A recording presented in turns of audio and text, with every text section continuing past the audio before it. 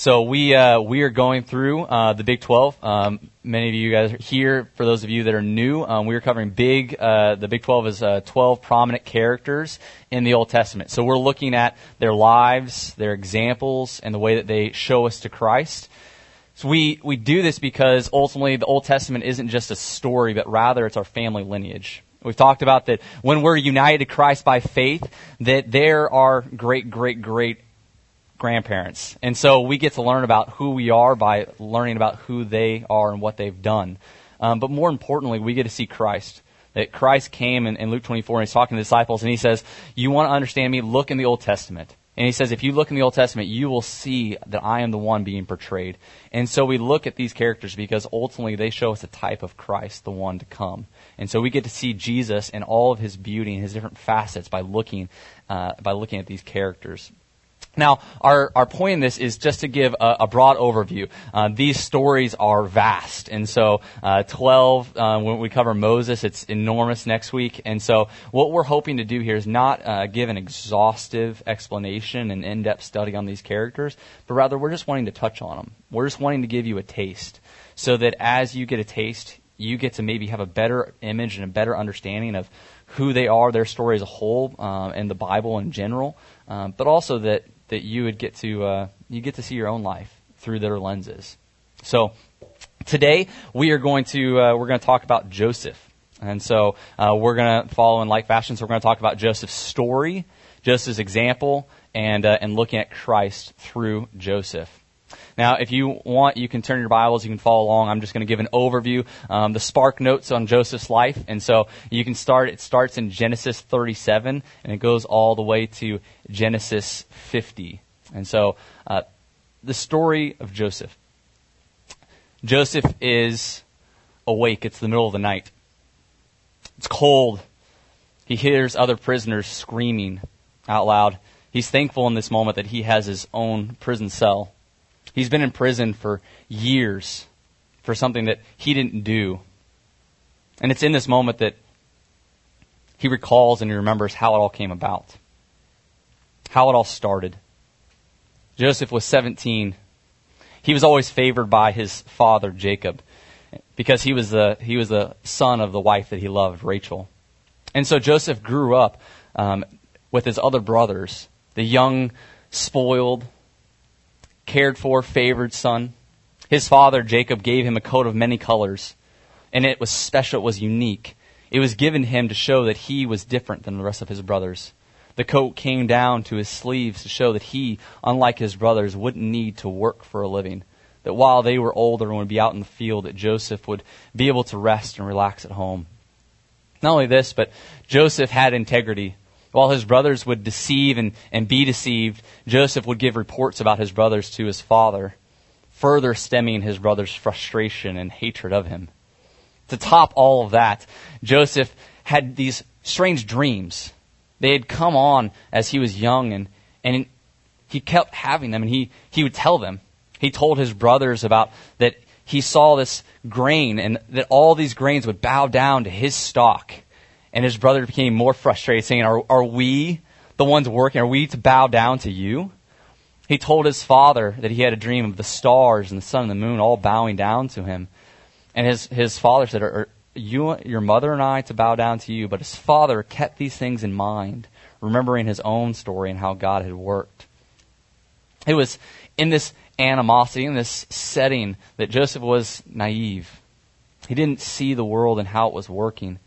And one day his father sent him to check on his brothers, for they were near Shechem tending the flock. As Joseph is going to Shechem, his brothers, he sees that they're not there, and he goes to Dothan to find them. His brothers see him coming a long ways off, and they begin to conspire. They begin to say, let us kill this dreamer that's come. Let's put an end to his life and the bothersome that he is to us. And so as Joseph comes, they take him. And Simeon instead protects Joseph, and he says, no, let us not kill the boy, but instead throw him in a pit. And so they throw Joseph in a pit.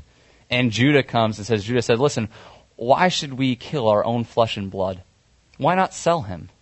And so they see passing Ishmaelites and Midianites, and they sell Joseph into slavery. The brothers take Joseph's coat of many colors and they rip it, and they put lamb's blood on it, and they show it to their father Jacob and say, identify this coat. Is this your son's coat? And so they deceive Jacob into thinking that a wild animal had killed Joseph. Joseph, 17, only knowing that a pampered life with his father being favored, is now sold as a slave. He goes into Egypt and is sold to Potiphar, who is the guard, the chief of the guard in Egypt. It's years that go by, and Joseph shows himself faithful as a servant. He continues to progress up the line. And Potiphar realizes that God is with Joseph. Everything he touches begins to flourish. He realizes his gifting and his ability. And so Potiphar puts Joseph as second in command over his entire house.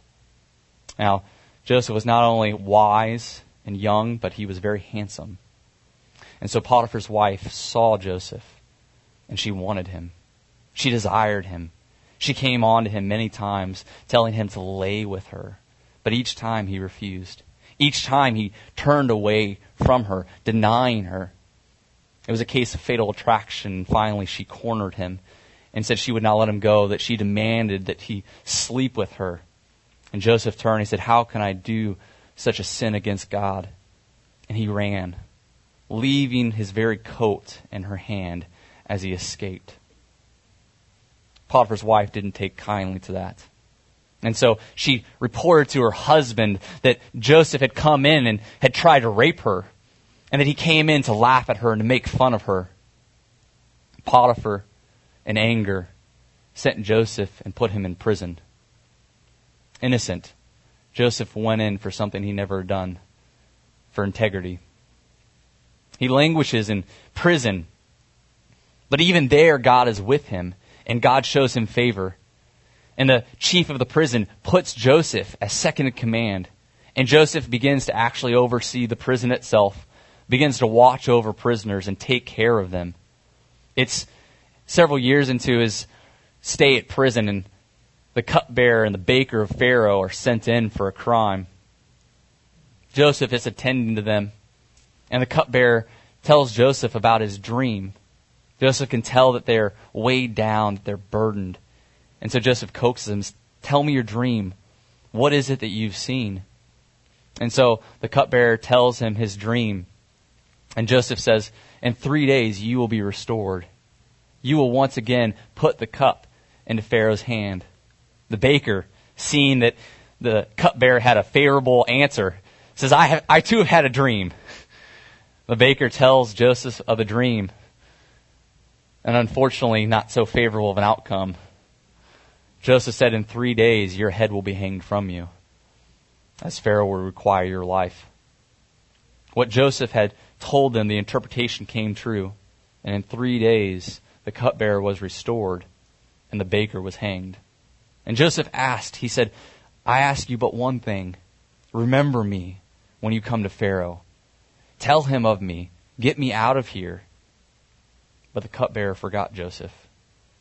And instead, he languished in prison for years. Finally, a day arrived when Pharaoh had a dream. He sought out his magicians, he sought out his wise men, but none could answer. None could interpret. The cupbearer at this time said to Pharaoh, it's now that I remember my sin. I remember my transgression. And while I was in prison, there was a man who was able to interpret my dream. Maybe he will be able to help Pharaoh. Pharaoh called Joseph into his throne room. And he asked, are you able to interpret the dream? Joseph says, it's not I. There's not in me the wisdom, but God will answer Pharaoh. Pharaoh tells in the dream, he says, I dreamed and there were 7 plump, full cows. And then all at once, 7 skinny cows came and ate the first 7, but yet they did not look any bigger. He said, I dreamed again, and there were 7 stalks of grain, full and plump. And then there were 7 skinny ones, blighted by the wind that came and swallowed up the 7 full ones. And yet they looked none the bigger. What does this mean? What is the interpretation? Joseph turned to him and he said, "This has happened twice, so the thing is fixed by God. God has told and revealed to Pharaoh what will be. There will be a 7-year period of great prosperity where there will be a numerous amount of food. But then there will follow a period of 7 years where the famine will be so great that it will make you forget the 7 years of prosperity." Joseph said to Pharaoh, "This is what you should do. Find a wise and discerning man and appoint him over, and take 1/5 of the grain of the land and store it up, so that when the years of famine hit, there might be enough, so that the kingdom would not perish and die away because of the great drought and famine." Pharaoh turns to his advisors and he says, "Is there anyone like this man who has the Spirit of the living God inside of him?" And so they appointed Joseph to be second in command. Pharaoh said, "You will watch out and you will guard and guide and instruct my kingdom, and only in regard to the throne will I be greater than you." And so Joseph appointed, and the 7 years of plenty came, and there was so much grain that it could not be counted, almost as much as the sand on the shore. But then the 7 years of famine came, and Joseph began to trade. The people of Egypt and nay, almost the whole world began to come to Joseph because the famine was so great. And he began to trade with them, first money, and then herds, and then property. He was a wise steward. It was during this time that Joseph saw his brothers once again. They didn't know it was Joseph, or he had a different garb on, and he talked differently from his years in Egypt. But they came because of the great famine. They asked for grain, but Joseph deceitfully tricked them. He began to question them. "Who are you? Where have you come from?" And they said, "We are all sons of one father." And he says, "No, you are not. I don't believe. You're spies. Your spies come out to spy the nakedness of the land." They said, "No, we are not." He says, "I don't believe you." They told him about another brother that they had. And so Joseph put them in prison for 3 days, talking and discussing more. Finally, he said, "Listen, I am a man that believes and trusts God. Prove to me your story and you'll be set free." He said, "I will keep one of your brothers while you go and get the younger brother, to prove to me that you are not spies, but that you are who you say you are." So the brothers left with grain in hand, while Simeon remained in prison with Joseph. As the brothers were going back to their homeland, they opened their packs and they discovered that the money that they had paid for the grain was still there. Fear, anxiety gripped them in this moment. Not only did they have one of the most powerful men at odds with them, but now they looked like thieves, stolen something that they had paid for. It was in this moment that they began realizing and thinking about what they had done to Joseph. They began to think to themselves that God is giving us what we had sowed. We are beginning to reap for the crime at which we have sinned against. They got back to their father and told Jacob everything that had happened. He ripped his robe in frustration and in anger. "Why did you tell the man anything? Why did he tell him about another son? Why did you tell him about me?" His sons told him, "He pressed us. He asked us." And so they waited. They refused to come, for Jacob said, "I will not give Benjamin. I will not allow him to go. He is the last son of Rachel. And so he will stay." And so Jacob relented. He refused to allow them to go. A season passed on, and the famine was so great they began to starve. His sons pressed him, "We must go." Jacob said, "Fine, go." But they said, "We will not go without Benjamin, for he sternly warned us if we were to go up without Benjamin, it would not go well with us." Jacob finally assented, and he said, "Fine, I trust God. If I am bereaved of my children, I'm bereaved." Judah pledged, and he said, "At my hand, I will protect Benjamin. If something happens to Benjamin, you can take my children." They are the pledge of his safety. And so Judah and the 12 and his brothers go up once again to Joseph. As they go to Joseph, they bring double the money, and they showed Joseph's servant. They said, "When we were going, the money that we paid was in our sacks, and so we've brought double." The servant said, "God has shown favor upon you. We have what you have paid for." They come in and they brought a present for Joseph. and they got it ready. They were to have lunch with him at noon. Joseph arrived, and seeing Benjamin, he began to grow warm. He began to weep, and he had to run out because he cried. He was so overjoyed to see his younger brother. As they had lunch together, all the rest of the brothers were eating, and Joseph gave Benjamin 5 times the portion. What a feast. They began to talk, and the brothers got the grain that they had looked for, and they were on their way home, thinking that their journey had been well, thinking that they had gotten the grain that they had come. But they didn't know that Joseph had actually replaced their money in their sacks and had put his cup in Benjamin's bag. Joseph sent his servants after the brothers. They caught up to them, and they said, "Why have you repaid evil for good? Our master has done great good in giving you grain, and you have stolen from him." The brothers said, "We have not stolen. Show us. Whoever has stolen anything will surely die." They searched, and the cup was found in Benjamin's pack. The brothers ripped their cloaks, and they went back to the city. It was at this point that Judah came, and Judah threw himself before Joseph and begged him. His brothers bowed before Joseph, as his dream had said. They told him the story. They said, "Jacob has lost his favored son. Benjamin's the only one left. If we were to come home without Benjamin, our father would surely die." It's in this moment that Joseph finally reveals who he is. He tells them that he is Joseph, their brother that they had sold.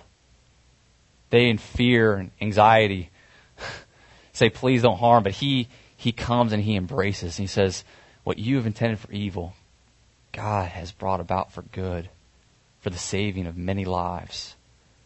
The 12 brothers who were divided now stand united and reconciled. Pharaoh hears of it, and he tells Joseph to go and to send the plenty, to get his father and all their young ones to come back, and that they would have the best of the land in Egypt. They settle in the land of Goshen. Jacob dies after blessing Joseph's sons, Ephraim and Manasseh. They are now portions in Israel. Joseph dies at 110. And he tells them, "Don't leave me here. Take my bones back to Haran. Take them back to where they belong." This is Joseph's story. So I want to look at first a couple things that we learn from his example. One of the first things that we see in Joseph's life that he shows us an example of is that Joseph shows us how to persevere in the midst of uncertainty and hardship. Man, I don't know if there's a character that has faced more uncertainty and more hardship. Maybe Job. But Joseph goes from being pampered, from being spoiled, from living on the high life, to now being a slave. Right? He doesn't know, his life is no longer his own. He is no longer free to choose where he wants to go, what he wants to eat, who he wants to be around. But instead, these things are dictated for him. He goes from being second in command, even in there, to being thrown in a prison, where he doesn't know how long he's going to be there, where if he's going to get out. His life is full of hardships. It's full of uncertainty. Now, I'm sure Joseph probably had some moments of frustration, right? He probably had some moments of depression, of anxiety, of wondering, what is going on in my life? Why is this happening to me? But the picture that we get in Genesis is one of faithfulness. That Joseph perseveres, that Joseph continues to believe and trust. Why? Right? I mean, why not take a victim mentality? If anybody had the right or the ability to take a victim's mentality, it would have been Joseph. He could have easily said, "Woe is me, following God hasn't benefited me, it hasn't got me anywhere. I show integrity and I'm thrown in prison. I tell the dreams that God's given me, and I get sold into slavery and betrayed by my brothers. Why keep following God? Why? Why not why not do my own way? This isn't clearly working." The key for Joseph's perseverance was that God was with him. God was with Joseph. Now, what do we mean that God was with him? God is with all of us. God is around, but it was different. Joseph knew who God was, and he knew how God related to him. Joseph would have remembered Father Abraham, and that God tested Abraham. That he tested him, right, by offering up his only son. But not only that, but that God rewarded Abraham's obedience greatly. That everything that he was tested on was entrusted to him even morefold when he gave it up. He would have remembered that God was testing him. Not only this, but he would have remembered from his father Jacob that he was under Laban's oppressive rule for 20 years. But yet God was with him. God was with his father Jacob and prospered him in the midst of those things and allowed him to endure. He would have remembered these things and known that God was with him. That God was relating to him and was testing him. That God loved him. That God was not out to destroy him, but instead was using him, was with him in the midst of those things. The key to our perseverance is not having our eyes set on our circumstances, but having our eyes set on how God relates to us in the midst of our circumstances. You see, if we don't think that God loves us, if we don't think that God's testing us, if we don't think that God is going to put us in places that are going to be too much for us. God put Joseph in a place that was too much for him, that was overwhelming for him, where he couldn't handle it. And God's going to put you in places and in circumstances and situations where you can't handle it. You can't. It's not in you. But that's why he's there. God is with us, so that we might learn that our strength is found in him and not in ourselves. We see in James 1:12, it says, "Blessed is the man who remains steadfast under trial. For when he has stood the test, he will receive the crown of life which God has promised to those who love him." And James 1:2-4 says, "Count it all joy, my brothers, when you encounter trials of various kinds. For you know that the testing of your faith produces steadfastness. And let steadfastness have its full effect, that you may be perfect and complete, lacking in nothing." The reason that Joseph was able to persevere in the midst of uncertainty, in the midst of hardship, was because he knew who his God was. And he knew how God related to him. That God put him in situations where he couldn't, but he could, but God could. He tested him. But also he knew that God loved him. He knew that God was working all things together for good, just as he had done with Abraham, just as he had done with Jacob. The next thing we learn from Joseph's life is that Joseph shows us how to remain pure in the midst of temptation. Right? Joseph is in his early 20s. He's clearly very intelligent and wise. Not only that, but he's apparently attractive and handsome. He's second in command in Potiphar's household, and he has probably a very beautiful woman that's coming on to him. Potiphar is a very powerful man, and so he probably chose who he wanted to be his wife. Joseph could have easily had said, nobody needs to know about this. Nobody knows who I am. Nobody knew who Joseph was. Nobody knew where he'd come from. Nobody knew his family or his God. It would have been very easy for him to deceive and for him to lie and for him to act out of his selfish desires. But consistently, he denied himself. Why? Right? I think there's tons that we learn from this example. One of them is that we need to run away from sexual temptation. Right? The Bible talks about it's like a fire. That when we try to play with it, it will burn everything that it's close to. And so you see Joseph literally leaves his cloak and runs away rather than trying to stand and endure the temptation. He runs and he flees from it. But more importantly, I think, is the motivation. What was Joseph's motivation for not sleeping with Potiphar's wife? He says, how can I do this against God? What does that mean? It means that Joseph knew that this sin was against God. It means that he couldn't separate his sexual life from his relationship with God. He couldn't categorize his life into different avenues, different areas, and say, well, this is my sex life. I'm going to do what I want, and I'm going to act how I please. And this is my relationship with the Lord, and I'll do these things in this. They weren't categorized, but instead he saw that his relationship with God directly dictated and influenced and flowed over into his sexual life. And it made him say, this is not honoring to God, and therefore I will not do it. And it cost him his freedom. It cost him his freedom at that. But he would not bend. Why? I think one of the biggest reasons isn't because Joseph was this amazingly self-controlled individual. I think one of the big reasons why is because he knew that God was with him. Right? The Bible talks about this word, it's called divine imminence. Right? It's a big $5 theological word. And basically what it means is that God is always with us. Is that there's no place that we can escape from God's presence. That God's presence is real. In Jeremiah 23, verses 23 through 24, it says, "Am I a God at hand, declares the Lord, and not a God far away? Can a man hide himself in secret places so that I cannot see him, declares the Lord? Do I not fill heaven and earth, declares the Lord?" Psalm 139, verses 7 through 11 says, "Where shall I go from your spirit, or where shall I flee from your presence? If I ascend to heaven, you are there. If I make my bed in Sheol, you are there. If I take the wings of the morning and dwell in the uttermost parts of the sea, even there your hand shall lead me, and your right hand shall hold me. If I say, surely the darkness shall cover me, and the light about me be night, even the darkness is not dark to you. The night is as bright as the day, for darkness is as light with you."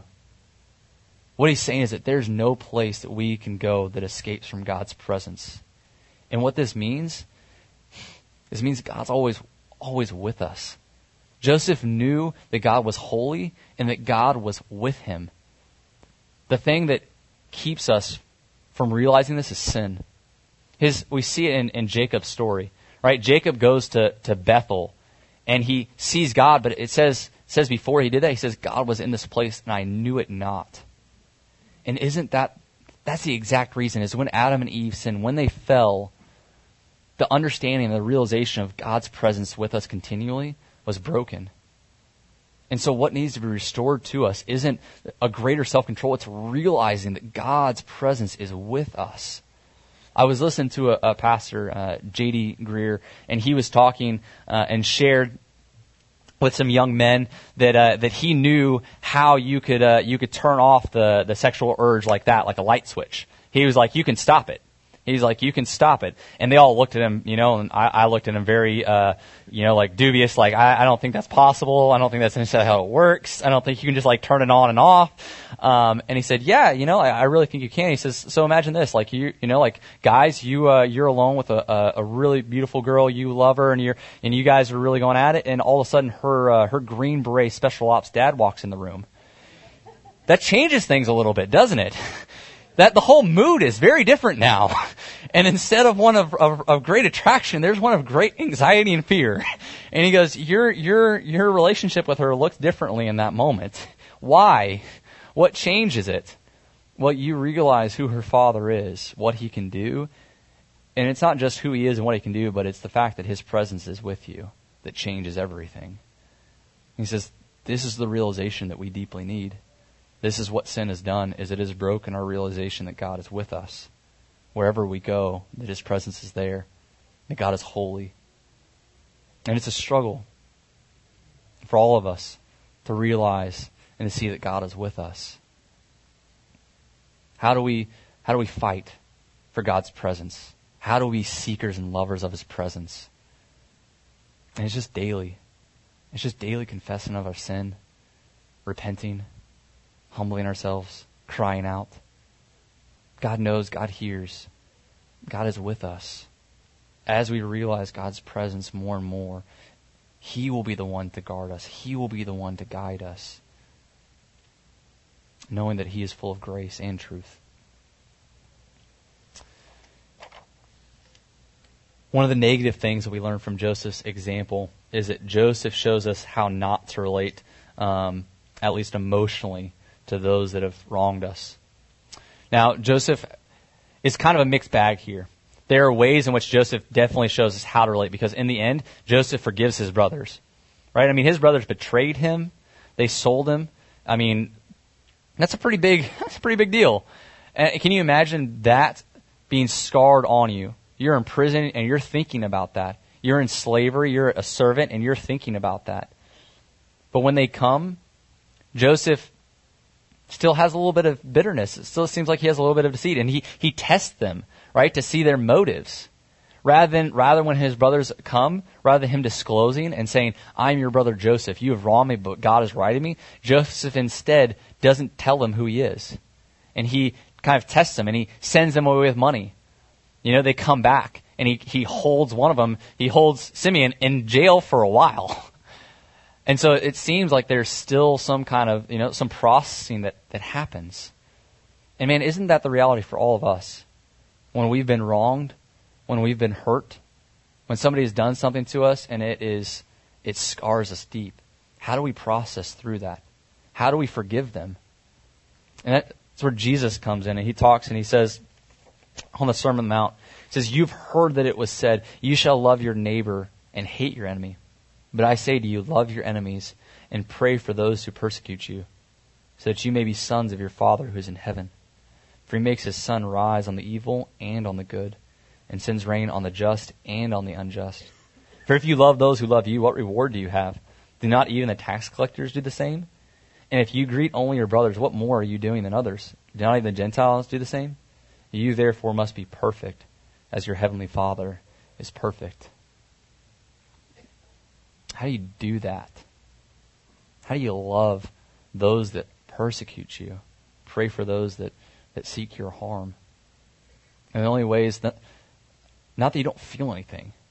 Right? Jesus isn't saying that all of a sudden your feelings go away. But what he's saying is that your feelings now are sifted through something else. They're sifted through truth. They're sifted through the reality of what God has done for you. Right? The only way that we're able to truly forgive others is when we realize what it means that God has forgiven us. Paul says in Romans 5:8, he says, "But God demonstrates his love for us in this, that while we were yet sinners, Christ died for us."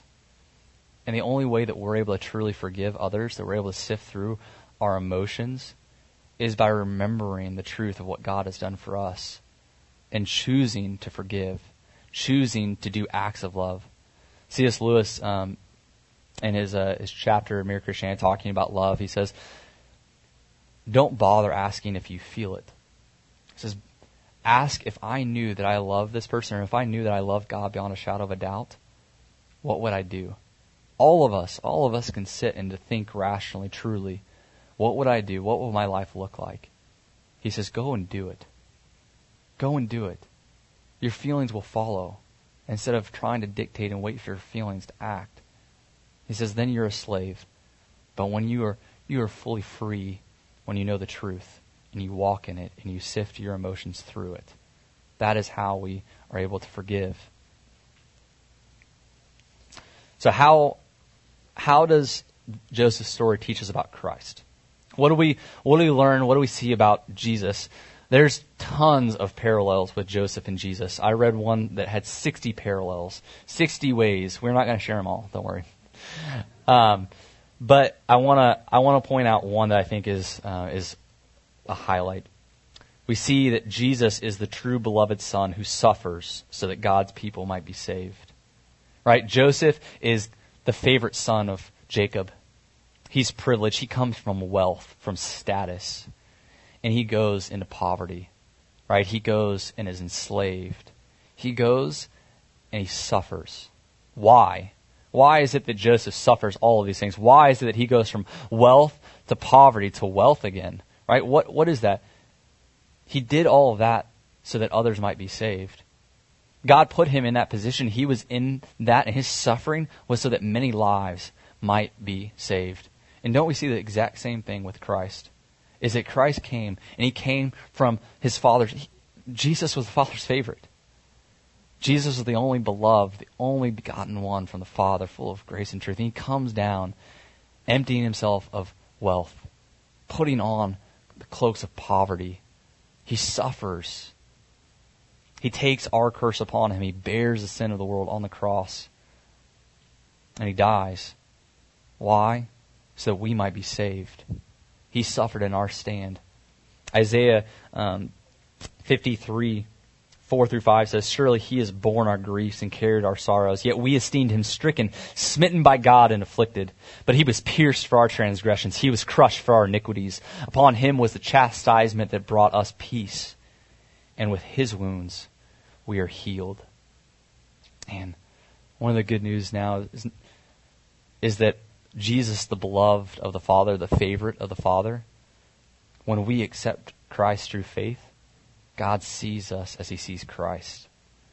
When Jesus was baptized, he came up with the water, and the Spirit descended, and God the Father said, this is my only Son in whom I love. And when we're in Christ, God says that of us.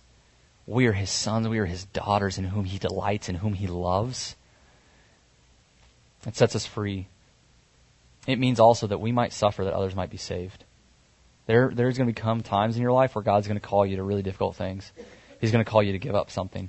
He's going to call you to give up time, resources, relationships, jobs. He's going to call you to things that are going to seem like death. Why? Joseph didn't see this. Do you think that Joseph all along, Joseph had promises and he had hope, but Joseph didn't know exactly how things were going to work out. Joseph was in the middle of uncertainty, but yet he suffered all of that, and the hope was that God would use it. And so too, your life's not going to make sense. Our lives are not going to make sense in the middle of them. It's not like we're going to see how everything works out and everything's coming. But we hope and we pray and we know that ultimately God can use our suffering for the salvation of others. That God can use it so that many lives will be saved. That's why we suffer. That's why we endure, is with that hope. The last thing I think that we learn from Joseph's story, which is many sermons, is that the cross of Christ is where we see God's sovereign goodness and man's intentional choice of evil come together. Right? It's where we see God's sovereign goodness and man's intentional choice of evil come together. Genesis 50:20, it says this. It says, Joseph's talking, he says, "As for you," talking to his brothers, "you meant evil against me, but God meant it for good, to bring about that many people should be kept alive as they are today." What's he saying here? Joseph is saying, who's responsible for his betrayal? His brothers, right? I mean, his brothers sold him out. His brothers betrayed him. His brothers planned to conspire to kill him, right? They're responsible. He says, you intended this for evil. You did these actions premeditated on purpose with a desired end. He says, but God has done the exact same thing, right? So who caused Joseph to be sold into slavery? His brothers? Yes. God? Yes. Both. Joseph is saying, right now, there are two causes to one event. While they are culpable, they make choices, they aren't robots. They are making willing choices and are held accountable for those things. But God's plan is being accomplished in and through their choices. And this is exactly, this is huge in the Bible. This is all over the place, this idea of dual causation. That God is planning and purposing and predestining and electing all of these things to happen, but yet people are making true, willing, moral choices. Because what happens is we want to compartmentalize and say, these are my things that I do, and here are the things that God does. And if I do my things, then God does his things. And the Bible doesn't teach that. Right? I mean, there's tons of examples, but let me just give you a couple. Right? Philippians, it says, work out your salvation with fear and trembling. Why? For it is God who works in you, both to will and to work for his good pleasure. So who is sanctifying you? Right? Are you just called to sit back and just do nothing? And just wait for Jesus to change you? Well, no. It says work out your salvation with fear and trembling. But wait, hold on. Am I doing everything? Am I the one that's called to fix myself, to change me? Well, no. It says, no, for God is at work in you, both to will and to work for his good pleasure. And so what it means is God is at work in and through all of our actions, causing our desires, moving within us. We see the same thing with Jesus, right? The cross of Christ. He says in Acts 2:22-23, men of Israel, hear these words. Jesus of Nazareth, a man attested to you by God with mighty works and wonders and signs that God did through him in your midst, as you yourselves know. This Jesus delivered up according to the definite plan and foreknowledge of God, you crucified and killed by the hands of lawless men. Who's responsible for Jesus' death on the cross? On one hand, he says, he's talking to the Jews, you're responsible.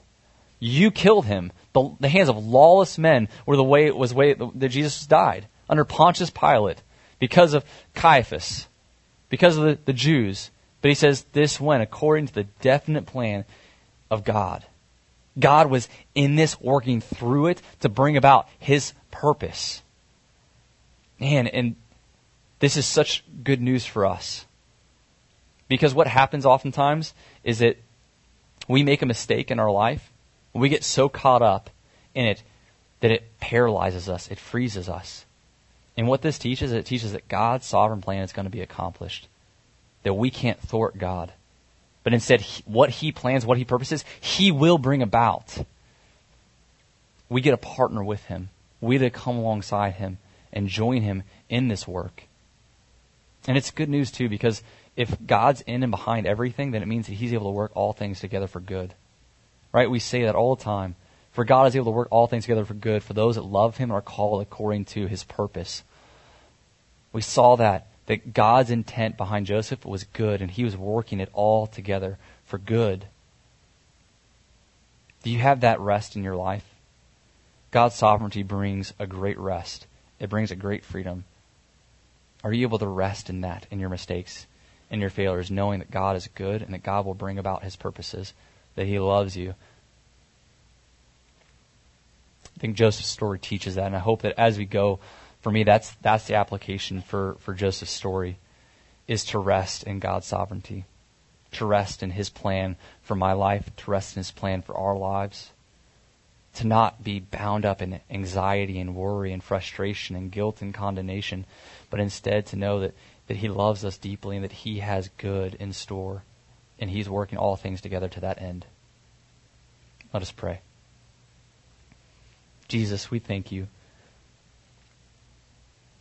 that You suffered that we might be saved.